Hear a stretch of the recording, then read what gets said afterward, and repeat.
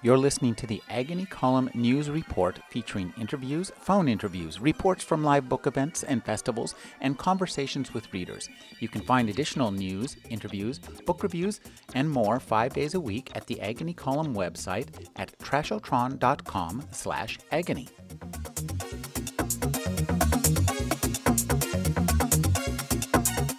Speaking with Joe R. Lansdale at SFNSF. He just read from Flaming London. Tell us a little bit about your interest in steampunk, Joe. Well, I've never really thought about it as steampunk. I'm just interested in Verne and Wells and that era. And so I wrote these stories, and surprise, surprise, they fit into this thing called steampunk. Well, one of the things I love about your books is the humor. Now, I talked to a poet the other day. He described humor as the dog that runs away when you call its name. I like that. I always thought that Twain said there's no humor in heaven. And I always thought that was very funny because most humor is dark, really, or it's about making fun of someone. So, but, you know, I always liked Robert Bloch, too, who said that it was pretty much a two-edged sword or coin. You know, one side's horror and one side's humor. They're really buddies, which fits in with Twain's quote, "There's no humor in heaven."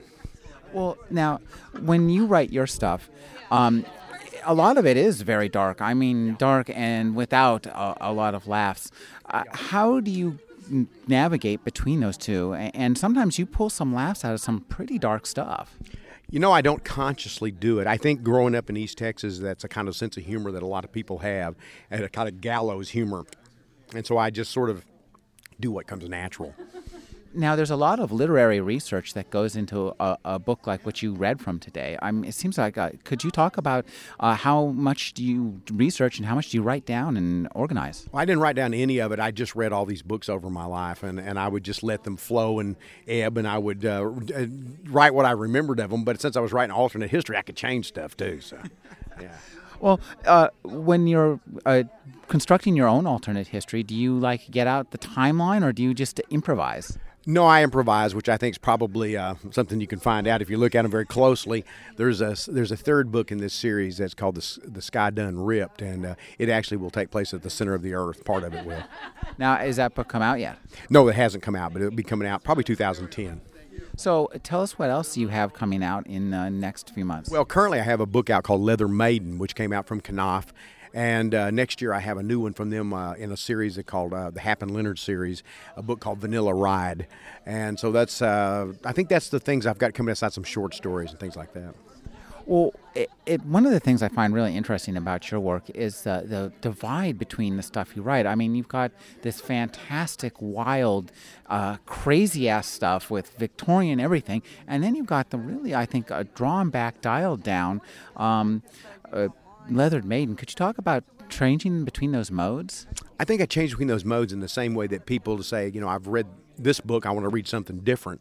And the same way as, I watch this show, I want to watch something different. I watch this movie, I want to watch something else. I read this comic, I want to read something different. It has to do with mood. It really does. Sometimes I'm in a dark mood. Sometimes I'm in less of a dark mood. And so I get interested in that particular mood, and the novel begins in that mood, and it stays in it till I finish. Do you just write one thing at a time? Generally, I will stop occasionally and write a short story or a comic in the midst of a novel. Or sometimes I'll stop during the midst of a screenplay and do that.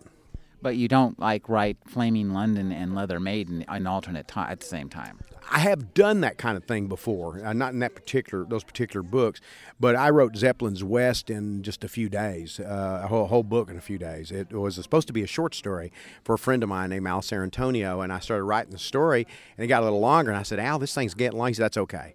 I said, well, it's up to 40 pages. That's okay. It's up, then a little bit later, because it's up to 80 pages. That's okay. It was about 100. So I said, Al, man, it's not okay. I'm going to sell this as a novel. I dedicated it to him, but I did that in just a few days. I was really passionate. And same way with Flaming London, those were both written in just a couple of weeks. Oh, this sounds like you're having a lot of fun when you're doing it. I am having a blast. You know, even the novels of mine that take a year, I really enjoy them. Some of them you enjoy in different ways. Some of them are very difficult to do, but I enjoy them. It's a kind of work that can be hard, but it's always exciting. It's always interesting. When I get up every morning, I've been doing this for 35 years. I just feel like the luckiest person on earth. I'm speaking with Joe Lansdale at SFNSF. Thank you for joining me, Joe. Thank you very much. I appreciate it, Rick.